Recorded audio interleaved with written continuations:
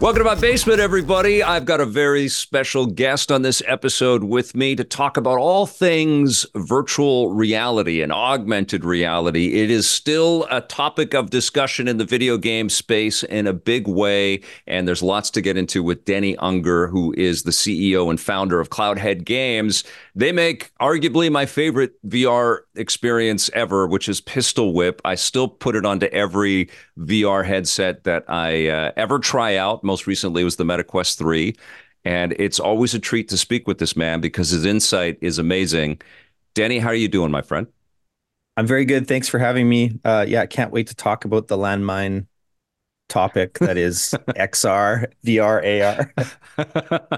Well, this is going to be a pretty interesting year because Apple is entering the fray. The marketplace with the Vision Pro headset, which is priced right now, I think at 3,500 US dollars to kind of get the base model. And there's a lot of discussion. We might as well talk about Apple right away because they're the big fish, and I think everybody's kind of interested about this. But it's being discussed as being more prototype or more kind of a dev kit for people that want to create in this space. What is your take on the Apple Vision Pro headset? Yeah, this is a pretty crazy topic as well. When you get into the kind of industry dev conversation about what that headset is, because what that headset, yeah, I mean, it's an enthusiast headset. Let's start there. The Hmm. price point automatically shoves it into kind of an enthusiast category. And they do Yep. have manufacturing constraints. There's not going to be a ton of these on market when it does hit market. So yeah, you can expect kind of enthusiast level buyers and developers kind of gobbling it up initially. But what it is, I wrote an article about this last year. What it is really a augmented reality headset that's dressed up like a VR headset. It's really a mixed reality, virtual reality headset, but it's Yep. doing AR things. And what I mean by that is its main job is to reproject 2D media in a space. So, Apple's throwing around the term spatial compute, but Right. that's really a term from Magic Leap with their, I don't know if you've heard of those, their Yes. augmented Yep. reality glasses, and they spent billions on that. And that company's been on a wild ride too. Yeah. But it's really this idea that you can take your flat media and just reproject it in your 3D space. And that is Apple's primary play. It's about taking all of that investment and all of the content that they've built over the last however many decades and reprojecting it into your space rather than being like a virtual environment and rather than being uh, engaging with kind of VR content. In fact, there were rumors when this first kind of came out that uh, little voices were whispering in my ear. Well, there's a big argument going on right now at Apple about whether or not to even support VR content, because VR for Apple was kind of a dirty word. They didn't even want to dip They their don't. They toes. really don't say it, do they? They You know. purposefully avoid saying anything to do with it because, well, it's part of Apple being Apple different, Yeah. but it's also because they don't. From my perspective, it feels like they don't respect the medium of VR Hmm. in the Hmm. same way. And there was supposedly some very heated arguments about whether or not to support VR content at launch. And as the months kind of rolled on, it was very clear that they were not going to because they weren't reaching out to any of my peers in the industry. There was no communication happening there. And Apple's then got a bit of a history with this, though. Like when the iPod comes out and the iPhone comes out, they try to separate what their product is from the competition, and they don't throw the same buzzwords around. They like to create their and manufacture their own language around their products. That's not yes, new that they're doing that this time. 100%. No, Yeah, it's what they do every rollout.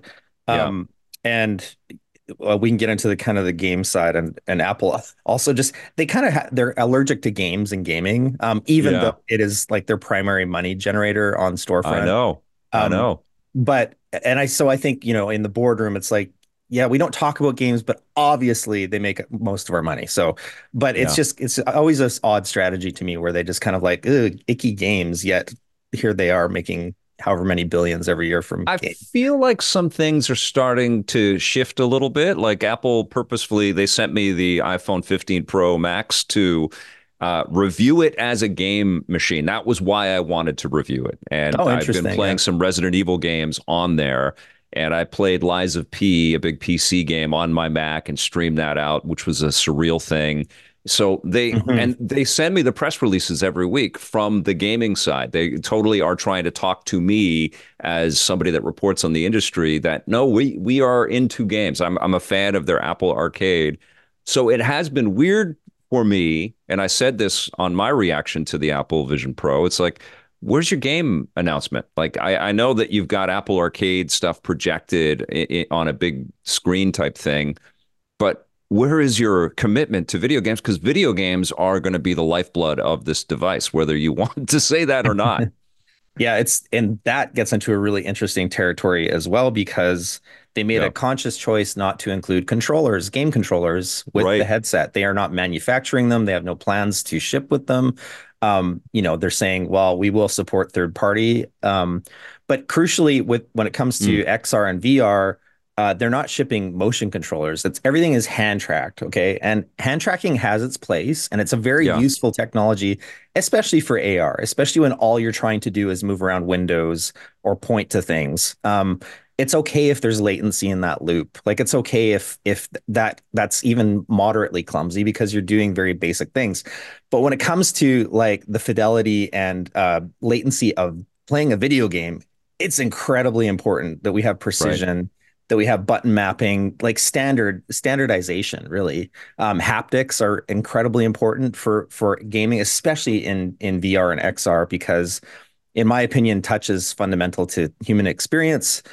Yeah. That is also like it's to me, it's an area we should be diving even deeper into in XR, not moving away from, Right. because ghost hands are Emulating the operable. physical with technology, not just Yes, employing our hands to touch the invisible and yeah, to try to create a sense of tactility. We should endeavor to build tactility into products that we physically are grasping and holding.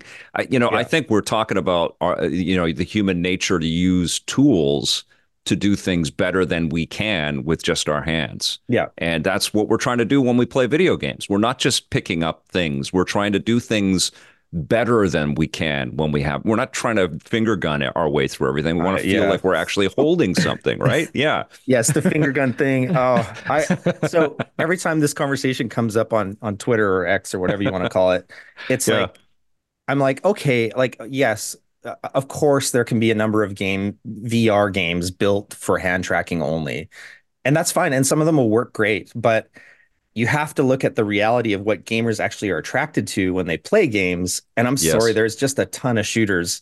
I mean, that is the predominant market just in general. Yeah. And Yeah. I fail to see how people are going to be using finger guns to play very popular shooters in VR and Right. XR. Yeah. The yeah, the tactility there is incredibly important. I it's a mystery to me how that's going to happen. The argument I suppose people use is, well, but they did it with touch screens. Um, Right. so Right.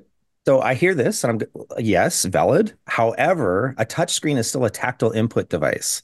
You Yeah. still get tactility from holding your finger on the screen, but you also get like vibrational You get haptics. some feedback. Yeah. So it's not a one-to-one translation, especially when Right. you start getting into spatial media. Um, you'll be able to play so it'll be interesting to see how that pans out Apple's playing. got to be working on some gloves.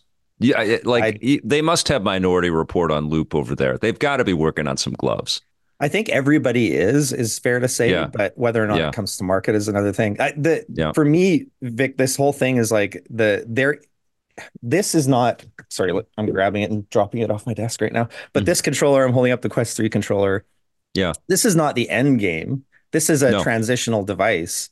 Hmm. But I do think there's still a device here that is maybe three fingers, that is giving haptics to your fingertips, that's offering like resistive haptics to the back of your fingers so that when you touch something, you get some You feel resistance, it. some Yeah. object shape, right? I like that. Yeah. That's the future of a game controller in XR, something that's actually simulating shape and feel.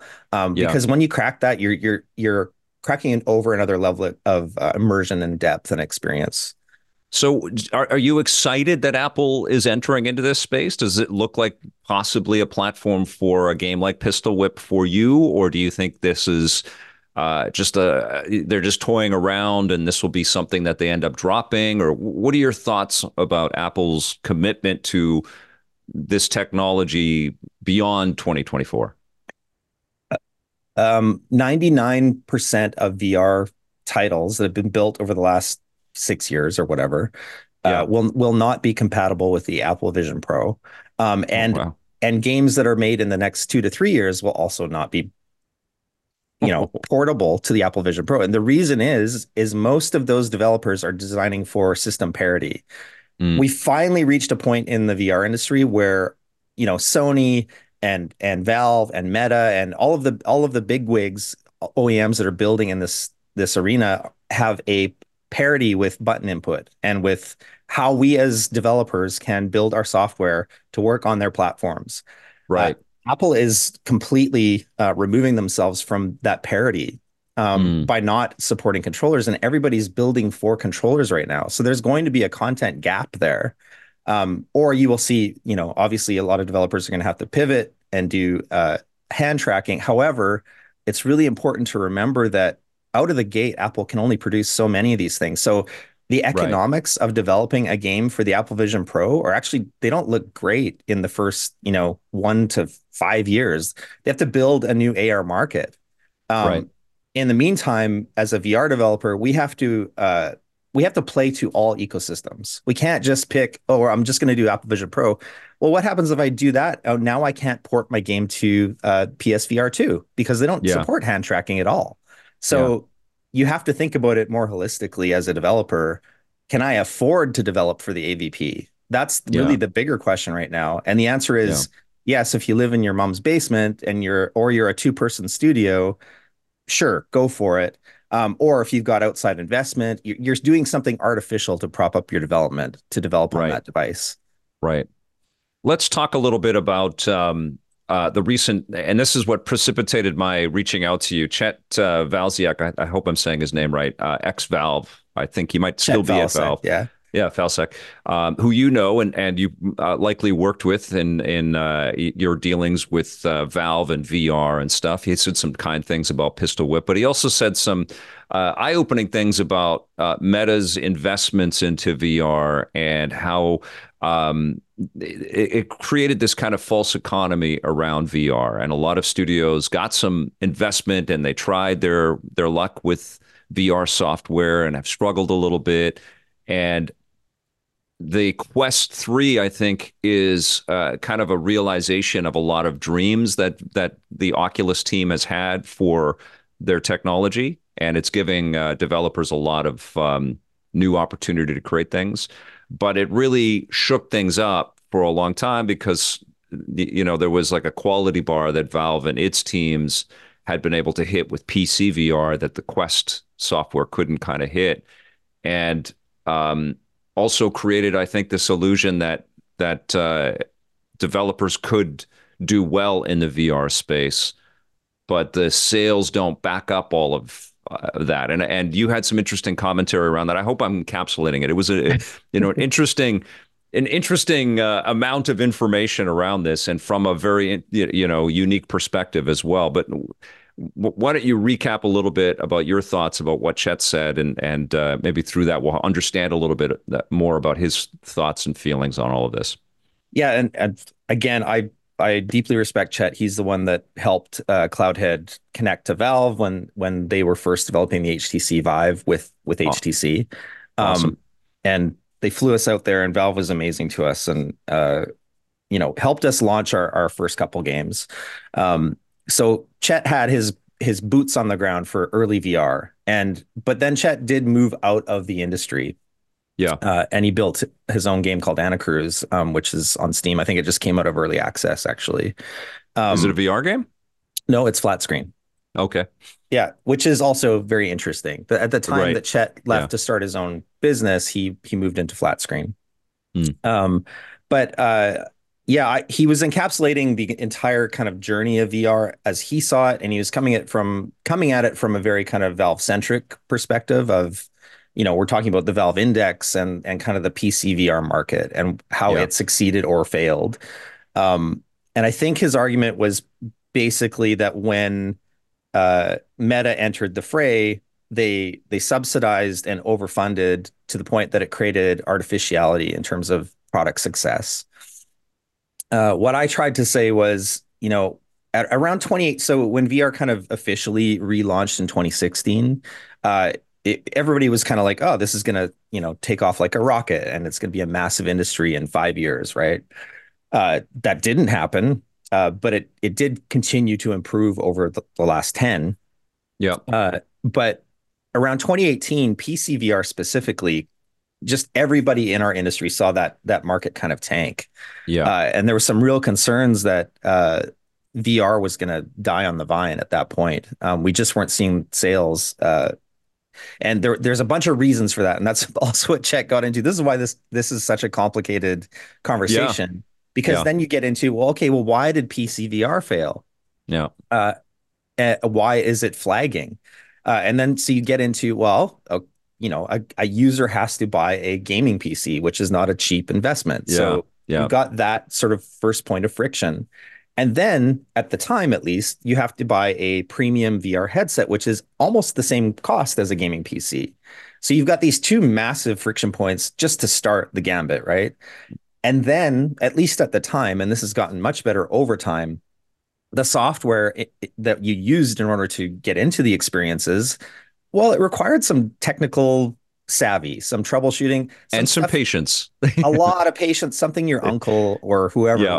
wouldn't have Dude, patience for. I can't tell you how many freaking times, and this is one of the reasons why I have enjoyed the Quest experience, but how many freaking times I'd be working on some PC VR review and I'd get it to work, but there would be moments of like, it's not working. It's not Yeah. working. I'd be hot. I'd have the damn thing on my On your head. head, I'd be yes. looking at the wires underneath the PC and plugging stuff in the back. I'm like, this is crazy. This is not fun. And this is Yeah. my job. Like I look at all of this stuff and I just was thinking, how are regular people ever going to find their way to enjoy something like this? Yeah. So the best experience most people would have had in PC VR, unless you were an enthusiast or someone who is tech savvy, was going to somebody's house and they were like a super enthusiast and they dropped you into an experience. So you didn't have to do any of that. Right. They got rid of the friction points for you, right? Yes. Yes. And there's also a core and there's also base stations to set up. There's a bunch of Hmm. friction. Sensors everywhere. Yep. And Yep. on top of all of that, this is a whole other conversation maybe we can get to after, but it's about how Valve curates software. And Mm. the way that they curate software for 2D gaming does not equally apply to VR. It does not serve VR. It and we can get into that On the later. Steam store, you mean specifically? Yeah, maybe we should get Yeah. into that now. It's like each one of these conversations kind of dovetails into the Yeah, other, well, right? it's a big topic because, and it's so hard to kind of like, I think, look at sales charts at all around this medium and know where we are. Mhm. It's a moving thing. It's a fluid thing. This idea of attaching screens to our eyes and letting us escape into these realities, it's here forever. It's never going away. It's No, just going to constantly evolve and change and improve. yeah, And it's going to be fits and starts, and it's going to be from upstarts and weird companies and two-person teams. But I see it; it's never going away. It's not going to grow exactly the same as other technologies have. yeah. There's room to grow. So like, Yeah, Cloudhead is a 50 plus person studio. We're working on two new games right now, and we've done four so far. If you play your cards right and you're conservative, you can absolutely grow a video game studio in VR. Um, congratulations, by the way, and thank you. you make a game as awesome, as eternal as Pistol Whip, which is just an amazing piece of software. Reinforced every time I jump in. I'm like, holy shit, this is fun. Every single time I play it. It's That's an amazing game. Thank you for that. I appreciate it. Doing that again will be incredibly hard with two new I know. games. Yeah. And You're in it, the Nintendo Switch territory here. Like how does Nintendo top that? It's yeah, that same thing. they may fail, but that's game dev, isn't it? Yeah. Well, take us into what Steam could be doing better for developers for VR. Yeah, so the problem is that they have kind of an automated curation cycle on Steam, where Yeah. it's sales driven. So the most sales drive titles into your eyeballs, right? So a Mm. title's doing well, it starts trending on their lists, and it becomes a thing that you see when you go to their storefront. So it's really kind of like a user curated model, which is fine for 2D gaming. But when you get into VR, there's some particularities around what is the best way to onboard new users into VR, Oh, yes. Right. because Yeah. you only get this chance once. The difference Right. between 2D gaming and VR gaming is that Right. if I play a 2D game that I don't like the control scheme or whatever, well, whatever, I move on and I find a new game.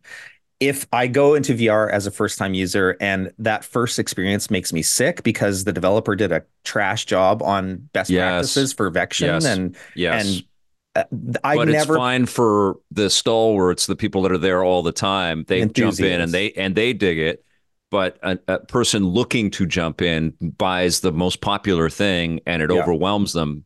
They're likely Yes. not buying again, right? They're not coming back. Exactly. You literally get one chance for most people. For most people Right. jumping into VR for the first time, if they Right. play something that makes them sick, they're out. They're like, okay, I tried VR, it wasn't Yeah. for me. It Which is makes me something Chet yeah. brought up.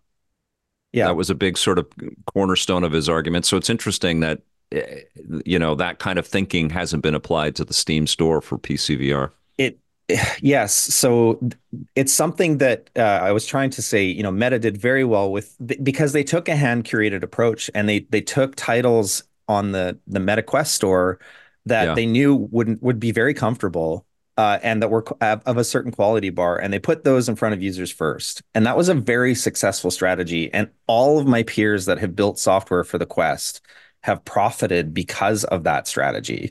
amazing. It became a viable business to be in suddenly, Mm, because mm, first time users come into the storefront, they play great software, and they are more compelled to buy and keep buying software right. because they had a fantastic experience. And then after playing those first few titles, if they run into a title where the developer didn't take some care in best practices, or if it's a more extreme enthusiast game with a locomotion scheme that makes you feel uncomfortable, and they felt a bit woozy coming out, they knew what they were up against. They're like, yeah, I heard this was kind of more of an enthusiast thing. I've already had my onboarding and I feel good. It's my fault essentially at that point, right? Yeah, yeah. Um, so Steam doesn't do that at all because of it, because of the sort of automated nature of how it curates content. And so the other great frustration there is that when you go to the Steam storefront and you look at the VR section specifically, and you're looking to buy a title, it is overrun with 2D titles. Like Right. that's prime real estate for VR developers, who have a issue with getting any kind of airtime or exposure at Yes. all. Um, Right. so what you see is a bunch of racing games and flying games that have 2D support. And I use air quotes here because oftentimes, that support is garbage. Yeah. And the sales metrics that are driving it to the VR page are 2D Are sales based on metrics. 2D, right? Oh my God, Denny, this is all so clear and obvious. Have you heard a response from Valve about any of this? Uh, I mean, this makes so much sense. so I always am very vocal, and I talk to Valve. And I think part of the issue is just that the Steam storefront is this Goliath Yeah. mechanism that's been around for decades, I guess, at this Hard, point. yeah, hard to turn the ship. I'm not going to call it Titanic. Hard to turn the ship when it's that big, I guess. It's and make because they would have to create sort of a new storefront for VR. Yeah. And like I don't claim to understand the complexities of the code base that they're dealing with to make Right. these changes, but Yes. it seems clear to me that they need at least four categories for VR. It's like there's VR, native VR, there's VR with 2D support, which is the Hmm. inverse. Hmm. There's 2D with VR support, Right. uh, and what was the other? I had a fourth one. There's so many, but Comfort, uh, comfort level. well, comfort is the other thing. It's like you Yeah. need some people who are their actual job should be looking at software and going, this is kind of the stack of things we should be putting in front of first time players, or at least Yeah, guiding them in some way. right. And that list can change. Like it shouldn't be a stagnant list of, oh, well, these are the titles that you should only ever buy, because that's not fair to developers either, right? So that list can change, but there should be a hand curated list that is pushing Agreed. users towards comfortable software. And then, Especially if Valve has a vested interest, in getting people on board with hardware or new technologies or experimentation. There should be some kind of, I don't know, metric for applauding that innovation, not yeah, just within their totally. own ranks, but with the developers out there that are really pushing the medium forward. I played a Quest game that just blew me away called Eye of the Temple, and it's a smaller game. It's got some great Yeah. reviews on the Quest store. And it's so fun. I mean, you're Indiana walking around Jones. like you're Indiana Jones Yeah. inside of this. I don't have the space, unfortunately, in the basement Yeah. to take full advantage of it. But it was like, wow, this is really freaking cool. It's Yeah. full on room scale, so you have to kind of move in the headset. Yeah. But it was thrilling. I thought it was really cool technology. And there are a lot of those titles, excuse me. And unfortunately, on the Steam storefront, you really have to dive for the diamonds in the rough. Like you Right. actively have to dig in and go, through so many lists to try to find them. And I want to be clear that this is not skirting the importance of enthusiast titles. Or things that are more advanced for more advanced VR players. Those things are still important in their own way. It's just they should have their own lanes. Yeah. They should then that those lanes of comfort and complexity should be very clear to the end user. Oh It's just man, I'm on another. board with you, and I Yeah. I, I also don't think that you're talking about you're talking crap at 2D game makers or flat screen game makers that are putting VR in their content. No, they That's should do great that more. too. Yeah, they should do that more. I agree. Um, but there should be this sort of bubbling up of stuff that's really pushing the medium forward and really becoming and really innately accessible as well. I think that's what everybody that's in that space, you want that least amount of Friction. friction, the Yeah. obstacles in the way. You want to be able to just get in and show people that it's really ridiculously fun. Yes, and a very good point, Victor. There's Yeah. some great VR support on some 2D titles, and there should be more of that 100%. Yeah. But the design sensibilities around building for VR are very different than 2D. Yeah. And it's unfortunate that on the Steam storefront, many of those things get buried. Right. And they also have this problem where it's like the same kind of 10 top 10 titles uh, in Yeah. VR that keep Yeah. showing up year on year. And they're often enthusiast titles because it's the Steam user base is really an enthusiast group keeping that VR side afloat, but they are a stagnant ocean. They're not growing the market. Yeah. So these are the entry points that I keep kind of saying are problems. And Meta doesn't get off easy here either. Either they Discoverability in this all digital sort of direction that we're moving towards across all of these stores is so Yeah. problematic. And honestly, we just came off of arguably the best year that the video game art form has ever had, with some incredible titles. Just title after title, I every know. month there was just a groundbreaking piece of software.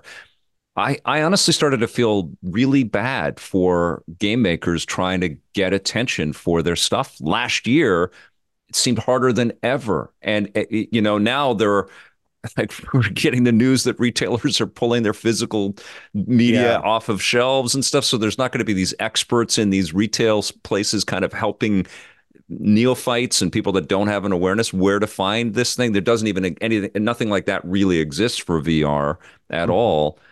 And yeah, these curators, these storefronts, they really have to like think about their responsibility here, not just to their customer base, but for their developers. Like, how are you Yeah. going to let people know how this cool stuff is available for people? It's going to be very Game important. gaming, just as a general statement, gaming success is also its own enemy because Yeah.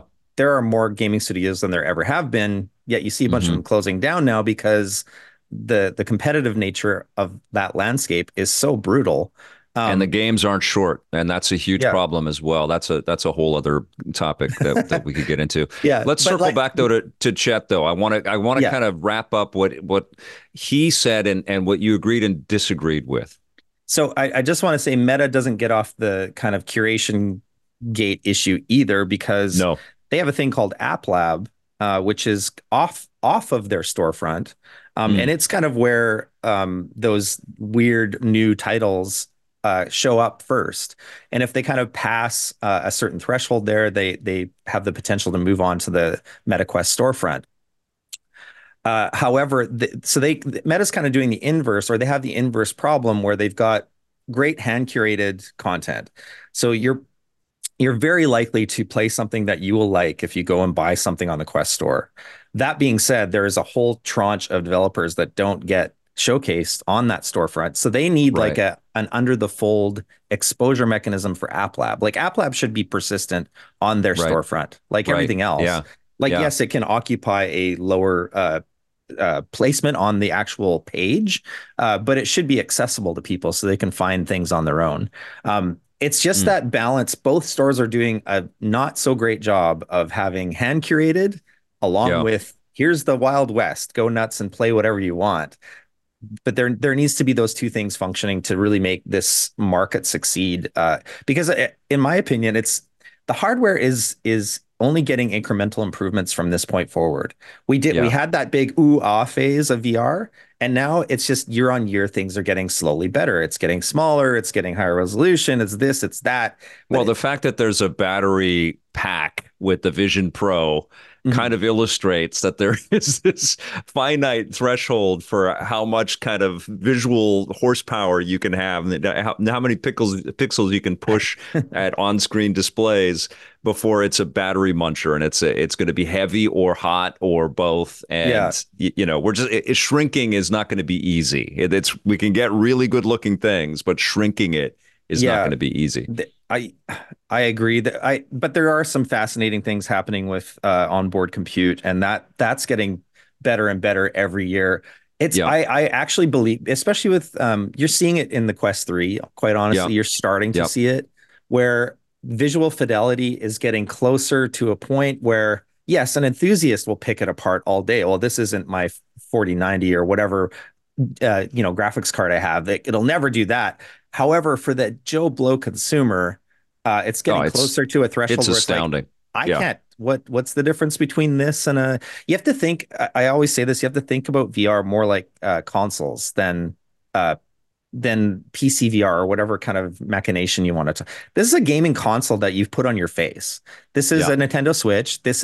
I mean, Steam Deck should be the proof that we are moving towards an era of mobile compute. I Yeah. consider like the Steam Deck hardware in that same Yep. category where you can Yep. play AAA games on your face. Like we're moving into that era. And anybody that's kind of denying the importance of standalone hardware at that level is missing where it's going. I'm a Agreed. PC enthusiast. I love my PC. However, I don't think it's the right form factor necessarily for VR. VR should be a console you put on your face. Well, I mean, the Quest is proving that out with its wireless connectivity to PCVR, and you can tether in and you can play these things, and Yes, it's incredibly impressive technology. it does all things, and this goes back to what I was saying with Chet was he was trying to say that PCVR was a failure on certain levels, and it was being impacted by these kind of over expenditure, these subsidies coming from Meta.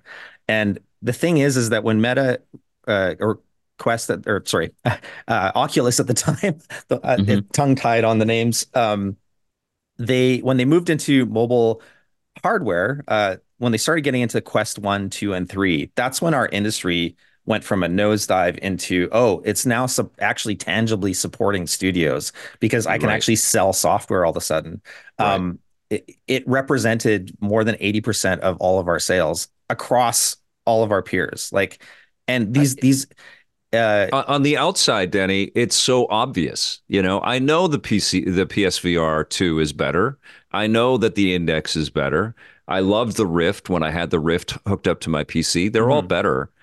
But it's easier. It's more fun to play. You just pop the Quest on your head, and you don't even have to move any. You just got to move furniture, and you're Yeah. having a good time. It's as simple as that. And now with the pass through, it's.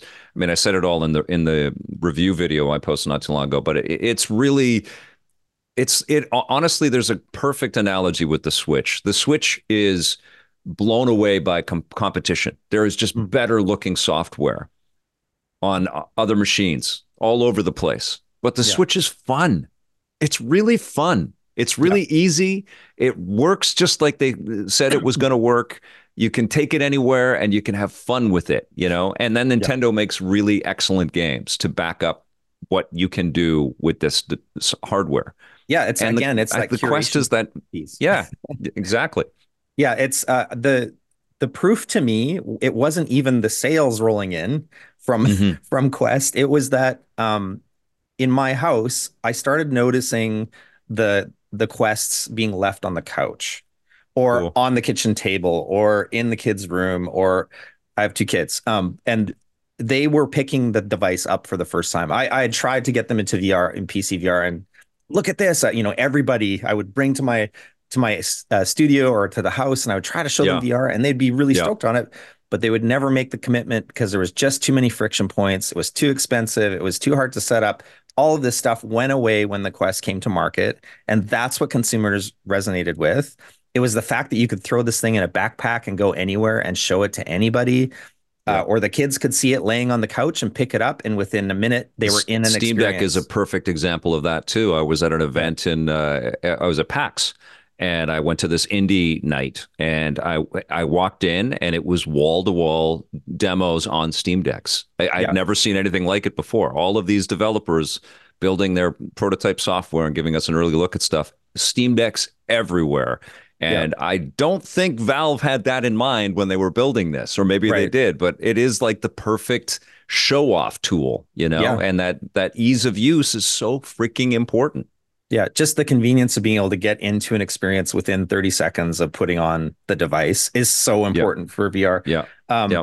and it's just very obvious from my perspective what happened there. And it wasn't like, yes, there have been reports and whatever about this a lot. So I'm not saying anything new here, but the hardware is obviously being subsidized to some degree, Yeah. um, but not by a ton. And I think the other argument Chet made was, software has been subsidized to such a degree that it's also an artificial market. That's just not true. Um, there are a handful of titles that were over subsidized for the scale of what the market actually is. So they were trying to build these AAA type experiences, and the market just wasn't big enough to support But that. how do you grow a market unless you do that? I mean, that's Exactly. what Nintendo and Sony and Xbox Xbox, have been doing forever. they Exactly. always do that. The second a new Yeah. console comes out, they've already got 2 years in the Yeah. pipe Yeah. where they paid a studio to We're develop a not thing. done. We're at the beginning. Yeah, For video games in general. Like that's what people don't understand. Most people don't understand that they play games or even commit to the fact that and to say that they play video games. We're not done until everybody talks about video games the same way yeah, that they watch movies and TV shows. We have a totally. long way to go. I mean, Valve did it themselves with Half-Life Alyx. They Yeah, pumped a very large sum of money into the game, knowing that they would not really make a exactly. meaningful return. Right. But they had to Right. show the potential of the medium, and that's also what Meta did. And they've done Yeah. it more recently with Asgard's Wrath Asgard's Wrath 2. too. And that's Insane. a Yeah. phenomenal game. It's Yeah. it's on the same level as Skyrim or something like that. Like Yeah. you need those examples for consumers to buy in. And Yeah. and then they will kind of distill down to smaller studios like ours and find our stuff too. Um, So Chet basically saying that because it's uncomfortable or expensive or all of these friction points that you brought up, that VR doesn't have a long, you know, potential, or there like we've hit the ceiling on adoption, or it's just too hard of a market, or is he kind of backing away from that, or what I was your read on that? so I don't know what he knows. I only know what I know. And what Yeah. I know is that uh last year there was more money spent in XR than any year prior. Like the Mm. companies building hardware have dumped more money in than any other year, which is interesting as Yeah. we get closer to a recession, they're Yeah. still pouring money. So you've now got, Google and Samsung coming to market with their own headset. And Right. they're not trying to compete with Apple. Like this is Yeah. the important It, thing. is this in anticipation of the much ballyhooed yet to be realized metaverse that everybody has been talking about? Is Oh everybody God, I trying don't to know. get first to market with hardware to did you see that Ernie Klein has actually got the Ready Player I One read that universe is coming as a metaverse type thing out there? on Web3 or Yeah, something Web3. buzzwordy like that. Um, I the metaverse is a whole other I know. conversation. I know. That's why I wanted to have you on, my friend. Um, There's a lot of things that we can talk about here. uh, yeah, oh God. So the metaverse is, I think it's a real deal, but it's not going to make sense until, It's open. the majority of the planet is wearing an all-day device on their face. And Right. so there is a future, call it 10 years. It's always 10 years, but Yeah. where you've got a pair of reading glasses that do all things. So they're an AR portal, they are a VR portal, they are modal, you can switch between those things. That's when an applicable metaverse will make sense because it's a device that's just always on your face. And whoever has the infrastructure set up for that at that time and the money to support it will win. And that's only going to be a handful of companies. It's not going to be a startup over here or something. It's really going to Mm, be a Meta or a Microsoft or a Apple. Google or an Apple, right? Yeah. They're the They only need to ones be that can able to afford mass it. produce the hardware. Yeah, there's going to be an Yeah. integration between the hardware and the software universe, call it. And Yeah. Yeah. it strains belief to me that anybody else can penetrate that market because it needs to be a global phenomenon, right? Right, right. So if we're wearing these, let's get into this hypothetical mode here for a second. If we're wearing these headsets that work in AR and VR, so we'll be able to toggle between having a full virtual experience, but be able to walk around them in everyday wear and like Mm-hmm. Iron Man or the Terminator, look around and get all kinds of information back at us. Presumably commerce will be a huge part of that. So you walk Mm-hmm. into a store, we're not. Yeah. But you'll, and they don't have the inventory on the shelf, but you can buy it and have it ordered basically through your AR glasses or whatever. Or you'd be surfing the internet almost in real time, talking to your AI assistant or whatever. I, I mean, aren't we just recreating reality again with Ready Player One lights on everything? Like, isn't that what is we're about to kind of do again? We're just going to Yeah. recreate what we built.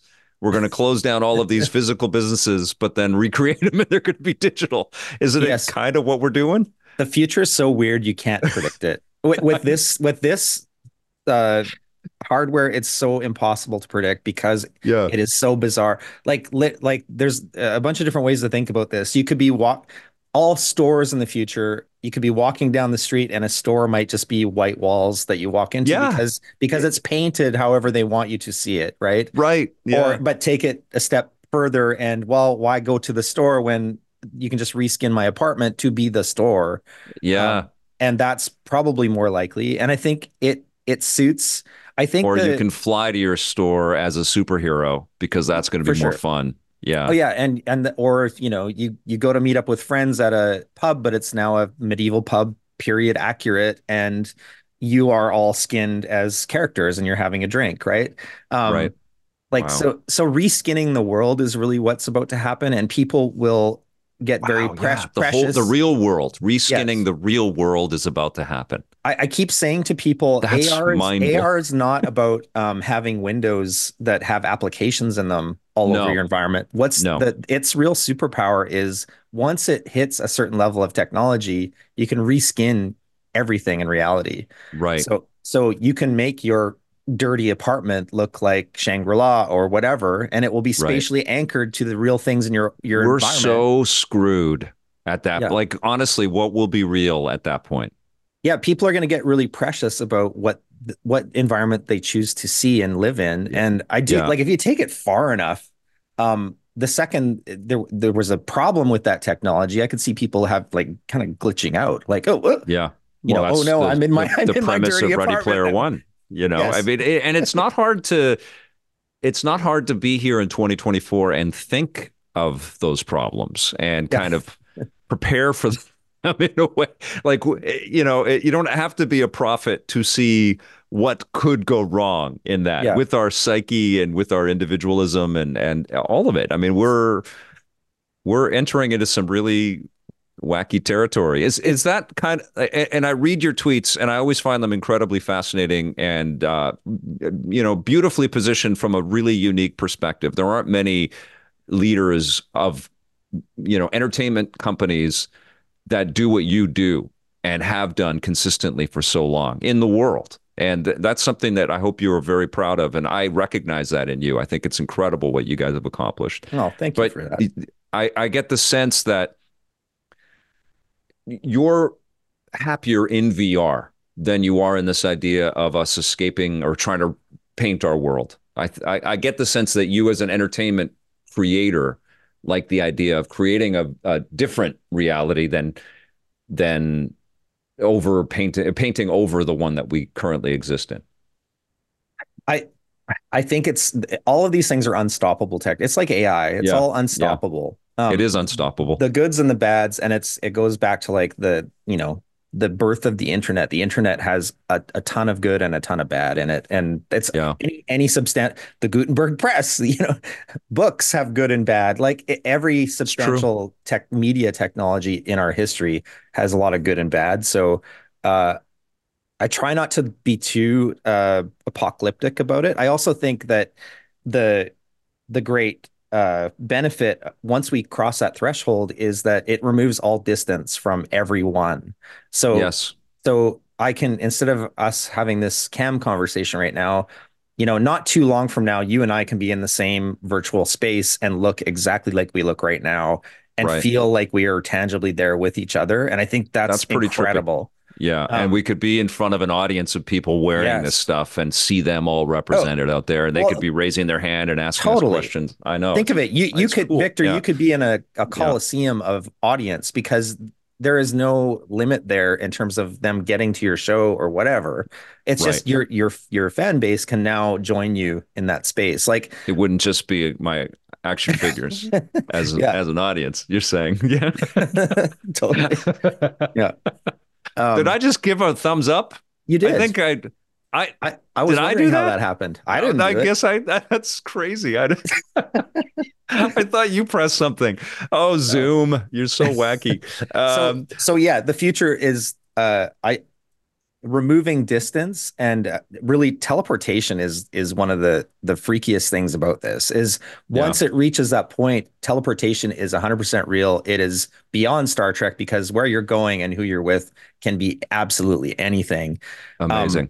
if you go further, it's like this. To me, this could be the answer to Fermi's paradox of like, well, why haven't we found it? Even though I think we have found aliens and they're probably here, but like, Yeah, yeah, but yeah, why haven't we found aliens? Well, it could be that once society is advanced enough, we end up just kind of living on server farms underground. Because yeah. why explore outward when we can create a heaven of our own making underground in a server? I was just thinking about the damn Fermi paradox today. I was just thinking about it, and I think that we are tiptoeing around exactly why that paradox. We answer the paradox talking about AI and Mhm. this artificial adoption of reality and this kind of communal thing. Like, how do we not go to Battlestar Galactica and Terminator? Like, we're all of Yeah. the warning signs have been there forever. The Matrix. If we just empower the artificial intelligence to a degree, like, how do we not wipe ourselves out? And how does every civilization not get to this exact same point with Well, artificial intelligence? and then is that us wiping ourselves out, or is that just the natural progression of I, what thinking, yes, living things do? I don't but know. if everything is resource based, I guess artificial intelligence, this is like we're having a joint right now. I love it.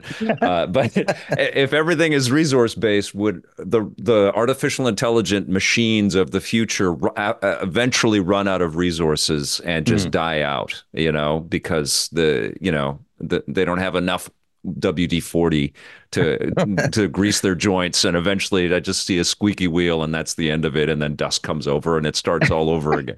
Or they take, the server farms, we're like their grandparents, and they're just kind of taking care of the grandparents in the old folks home. Meanwhile, they're out exploring the actual tangible universe, trying to figure it out, what's what.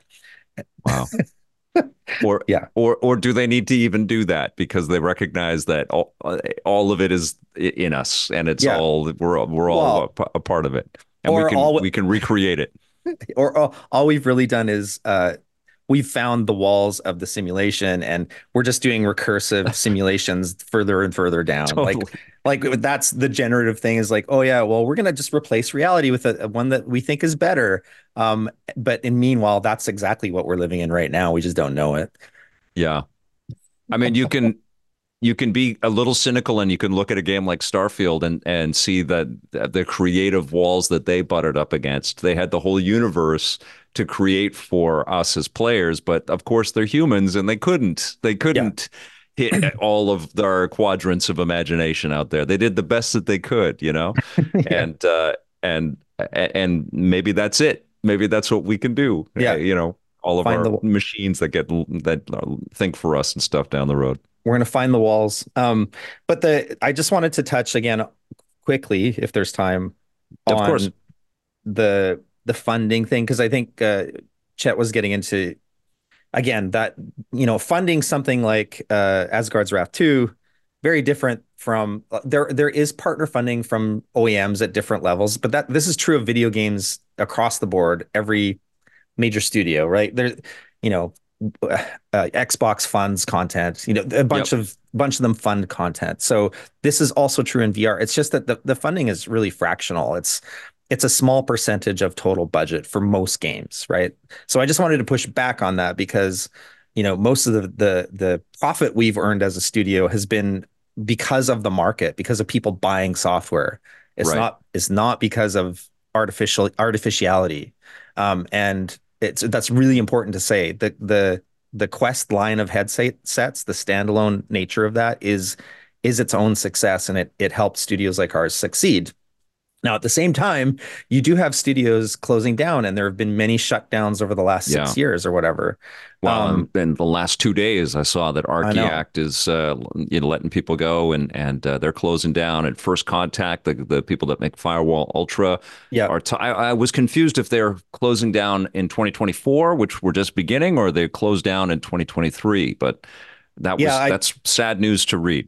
could have been a rolling end for them. I'm not sure. But the important Yeah. thing to note for them is that they were PSVR 2 centric. They weren't Yeah. on other platforms. You really have to be on all major VR platforms right now to Right. be a stable VR studio.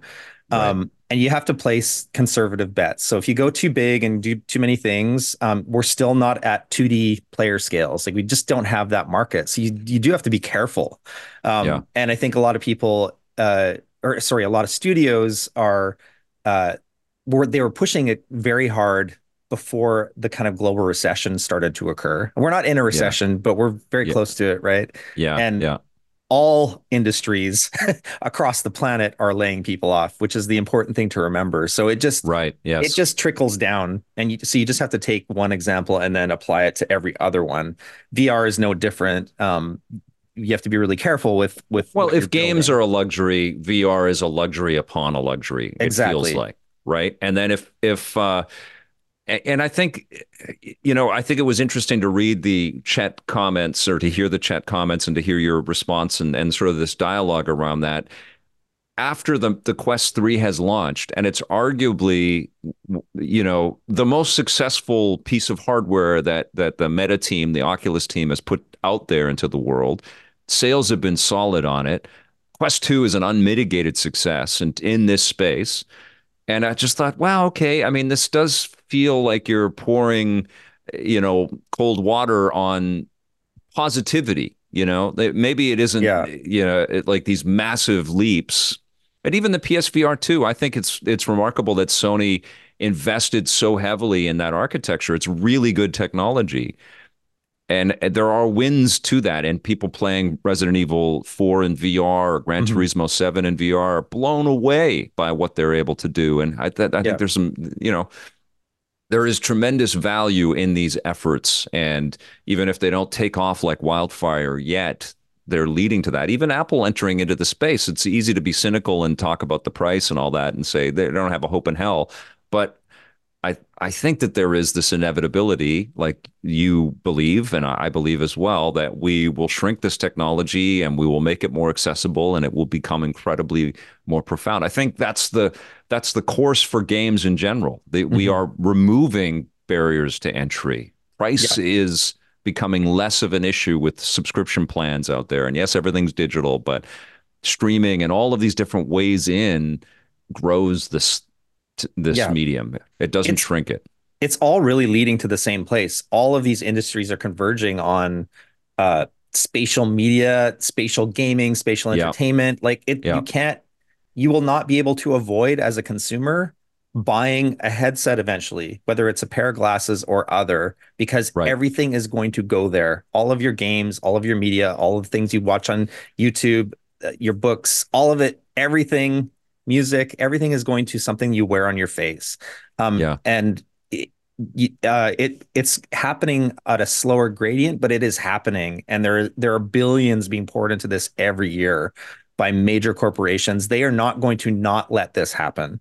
So, What happens to the shared experience? What, because if everybody's got I mean, we already are yes. living in that reality with our phones and our tablets and everything right now, and everything is individualized and personalized. And that's something that I miss deeply over our Hmm. ability to connect people to watch our television shows was Hmm. to bring a group of people together to watch it together. Yeah. I know that that's not happening in the same way with things like this and the video content that I put up on YouTube. And I think that that's a missed opportunity for me as a creator and for the families that we used to reach to kind of group together. And as we get into these headsets and glasses and things, are we going to be able to share stuff anymore? Yes. Or is there going to be a way to do that? That's we're at this really awkward birthing stage for a lot of that. Like Yeah. again, once there are these kind of hardware parity things come into better focus, you'll be able to watch TV or movies with your family because they will all be wearing the same device, right? So Okay. you just have to take it far enough, and that's still a few years away. But once the device is there to watch anchored content or to be in an environment together, you will be in an environment together. Um, Even to the degree of like digitizing the self and being in those worlds, even though that sounds so far fetched, Apple's already It's going to have coming. it at Yeah. launch. They're going to Yeah. have it at launch. Meta already did deep research into codec avatars, they call them, which is really emulating yourself with a few pictures from your camera in VR. In fully digital environments. So you'll be able to go to a movie with your family or play a game with your friends and be you. And I think that's really important for mass consumption, that people Hmm. feel like they are there together. Meta's pushing really hard on social VR just in general right now. And there are already some apps that are I mean, really that's fun. their whole key cornerstone to their business Yeah. is that social connection, right? I mean, the aggregation of all of that personal data that they can sell the advertisers is what makes the money. But what gets them to, in business is putting people together. So that should be a part of, not to separate us all into our own virtual spaces, but to bring us together Yeah. in collective virtual space. And you're going to see way more of that in software over the next 2 to 3 years because That's what the metaverse is all about that too, right? but there is a even at a game studio level, there's a massive kind of collective push towards multiplayer co-op Hmm. types of experiences. Cool. But even on the just more like consumption end of it, like I don't know if you've used it before, but big screen VR, Yeah. it's a way to go and actually go to a movie theater and sit with other people in a theater and watch movies. And it's those kinds of things you'll see more and more and more of. It's just the fidelity and the richness of that experience is going to get better and better and better. And the hardware is going to get smaller and smaller and smaller. And your tendency to pick it up will become more and more frequent. Right. Uh, and your family, I mean, the phone is going away. Let's be real. That's the entire goal of what Apple is doing. They're trying to get rid of your phone. They're Yeah. and put it on your face. And Yeah. they will do it, and so will Meta. They're both Yeah. competing for the phone space is really what they're Yeah. doing. Yeah, and it's a bit weird to, and we are all doing this. We'll find a little video and we'll copy and paste it and send it in a text message, or we'll hold it up physically. Look at this tiny little Yeah, postage stamp video piece that I found, and it'll be way better to be linked and say, let's watch this show together right now, or what? 100%. Yeah, I'm no, going to that's cool. teleport you to my couch, and that's Yeah, either in like pass through or mixed reality or whatever. And yeah. we're gonna. But the thing is, the thing about that is, once you can spatially map your home, why would I invite you to my dirty living room? No, it's going to be a palace or a beach or Totally. something, and then we'll watch our show together, right? That's what's going to Oh my happen. Oh my God. It's Yeah, so trippy, man. I love talking with you. I have to ask before, well, I think I've kept you for an hour already, but let's talk a little bit about 2023 and the successes. Obviously, the Quest 3 was really solid. But the question that I have for you is this fractured marketplace, which you are a purveyor in and have found success in by developing your software for a bunch of different platforms. And that is true for developers of every size and scale out there. When they look at the marketplace, they're like, Capcom doesn't have to make Resident Evil work on an iPhone, but they have. There's a way to continue to market and sell your software. But in VR in particular, when you look at what Valve has just done with Quest, with creating the Steam app for Quest so you can play Steam VR games. Xbox Game Pass is on yeah. Quest as well. Why isn't that bridge happening over and over again? I look at the PSVR 2. This is something that I said when I reviewed it is why didn't Sony just make this work on PC? Why not just plug it in and let that hardware, that exact same beautiful hardware, do what the Quest is doing now with Steam? I would imagine that people would love to play Half-Life Alyx on a PSVR 2 headset. But then Mhm. if you take it a step further, why not work with Meta? Why not let the Quest plug in to PlayStation 5 and you can play PSVR Mhm. 2 games on the Quest 3? And why not have the Quest library available to the PSVR 2 Yeah. fans? Like, why create this Yeah. separation across all of these platforms? Rising tides raise all ships, right? That's the Yeah. saying. This industry really needed that to occur for the last decade. Like I think in the beginning there were some attempts to be more like that. Like for Hmm. it felt very like in talking to all the partners, it did feel like everybody was trying to like raise it together. But as the years moved forward, the competitive nature of the technologies and the patents and this and that started to get more and more fierce, and everybody started dividing into their camps. And there was a pretty harsh pull away, and people were, sort of like a hiring battle, trying to get the best talent for their companies working on the tech, pulling people from X company into their company. And I think the drama surrounding that is really what drove a lot of these industries apart, or these OEMs It's a apart, I should console war say. again. Yeah. Yeah, absolutely. These parallels keep happening over and over again. But Hmm. back to your point, though, it still would be like I loved seeing the Steam Link thing happen, because it was like this kind of fig leaf across the aisle to from Meta to Valve, Valve to Meta rather. Um, we need more of that right now, because that Yeah. kind of interoperability is what consumers care about. Yeah. So they all need to be thinking more about what consumers care about. And what Well, consumers care about is the ease of access to that content. Yeah. and if this idea of the MetaQuest is something that the industries are working to make reality, isn't that the core tenet? Like, shouldn't all of the headsets interact in the exact same way? You Yes, there should know? be I do agree with you. There should be, I don't think it's ever going to happen, but there should be a Yeah. standard. I agree wholeheartedly that you should be able to take your PSVR 2 and plug it into your PC or whatever. Like Hmm. that should happen. It would absolutely help our industry, because again, a friction point for many consumers is just the cost. It's just Yeah. even Yeah. though yeah, even though we have more affordable options like the Quest 3 or the Quest 2, it's still a chunk of money for a teenage kid or whatever. Right. And Especially in and this time frame, yeah, especially right now. Yeah. so I think what Meta's doing in terms of like making sure that the headset works on PC as well as being standalone is really important. It's another one of those like friction removers. It's like, well, oh, I can actually play high-end PC on my mobile headset if I want. That's kind of a step there, but they all should be doing similar things and they should all be doing it kind of the same way. But I don't think it's Right. going to happen. They're just too fiercely competitive right now. Yeah, yeah. Yeah, and every connected headset you should also be able to unplug and it should be standalone with a quality degradation that Yeah. you're telling the customer you're going to take a hit, but you'll be able to unplug it and play what's on. Yes, it's very easy for us to be outside of these hardware companies and tell them how to run. But I want to ask you something specifically that I know you can answer, and it might be a little bit of a weird one to answer. But why has Pistol Whip been such a success for you and for the company? I think I don't have the complete answer, but I think it has to do with some of the goals we set out originally with it it's just this whole thing of like within 30 seconds you know how to play the game. Hmm. And it's uh tapping into kind of like your lizard brain in terms of the mechanics of the game become very apparent the second you're thrown into combat, dance combat, let's call it. Because you don't have to think, you react. You're being shot at, things are coming at you from different directions.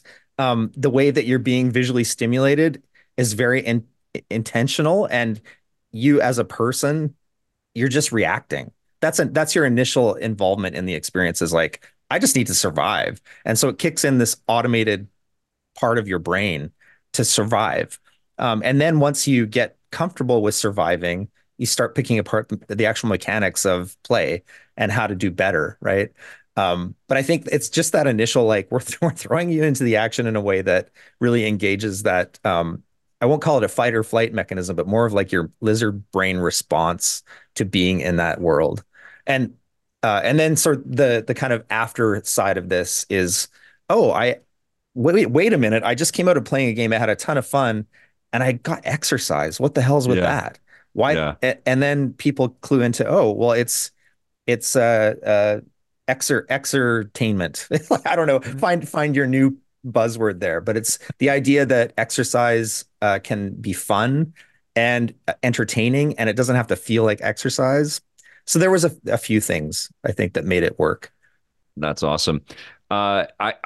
As you're telling me that, I'm reflecting on what Nolan Bushnell and Atari kind of learned, right? Because they came out with Computer Space first, and it bombed because people. Not saying that the gallery and the other stuff that you guys didn't succeed too, but Mhm. it were complicated. It was complicated content for people to understand when they Yeah. played Computer Space, and then they pivoted and made Pong, and the Pong machines would just start to uh, glitch out because there were too many quarters in them. They were just incredibly successful. And I think that there is a slight parallel with Hmm. your move from the more complex PC VR experiences that you were building, the adventure type games, to Pistol Whip.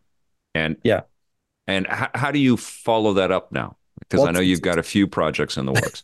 yeah, it's a great question. Yeah. Um, but the time and market is really important as part of the curve of this is that I don't know that you could make a pistol whip now that would Mm, be as successful as pistol whip was then. right, Because it's been there, done that. People know what that thing is. And right. it also hit kind of a sweet spot in market when the Quest 2 was kind of peaking as well, Yeah, where people were new to the platform and that kind of experience is what onboarded them. And it got their heads around VR real fast. And that's the thing. It was highly shareable too, right? Because it was such a easy thing to understand. However, once you kind of blow past that, even if it's in your library and you return to it, it's very been there, done that, and now I want something deeper, better, stronger, right? right. So as an onboarding piece of software, it's great, but I think just the consumer base over the years now is wanting more, and so that's what Yeah, we're going to try to deliver next. Is it's still very accessible, still things that you can pick up and play and don't have to do a ton of over explaining.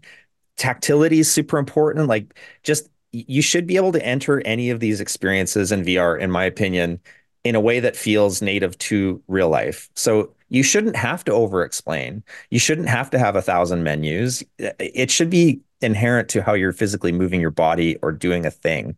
So that kind of internal directive helps us design what we're doing next. But you can expect deeper, but multiplayer and Awesome. things. Awesome. And any kind of a time frame? Are we going to know this year or? Yeah, we hope to do an announce this year, and you can expect these things.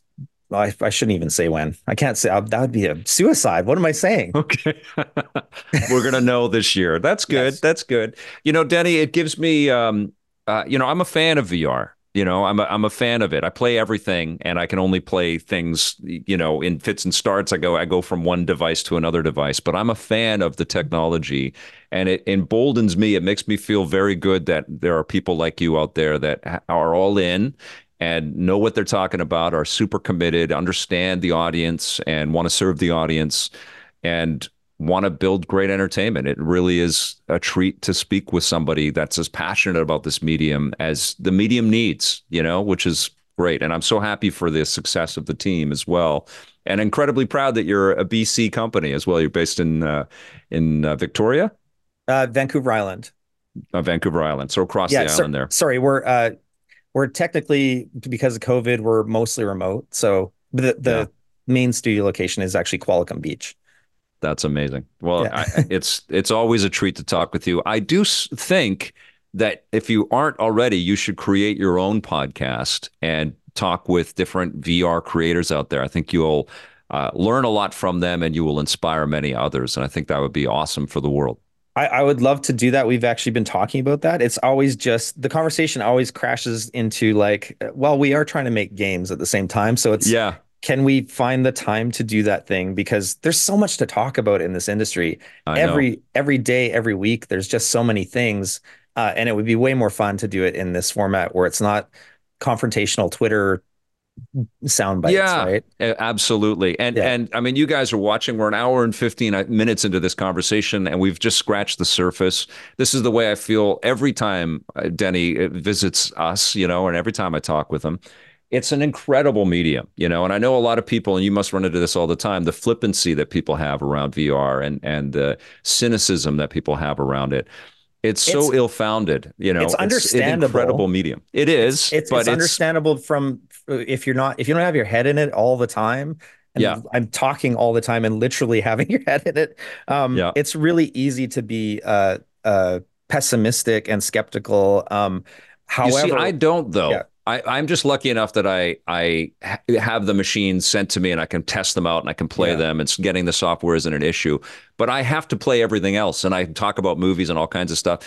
And I remain a huge fan. And I am not, certainly I can see that there are better business decisions about getting these things out to more people. But every time I play VR experiences, I see the improvements. I see the Yeah. commitment from developers and the Quest 3 has just been an amazing leap forward, I Yeah. feel.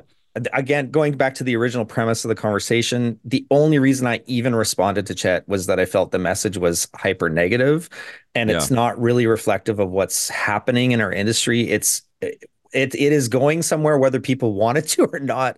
totally. And it's, you can't stop the train at this point. It's taking longer than anybody expected, but it is growing year on year. It's not shrinking, and it's Yeah, not going away. And any ripples you're seeing in market are more of a result from the world kind of going to crap right now in terms of the economy, not yeah, VR. yeah. VR is doing pretty well, but like everything else right now, like every other company, you have to be careful. You have to be conservative. You have to have the right support in place.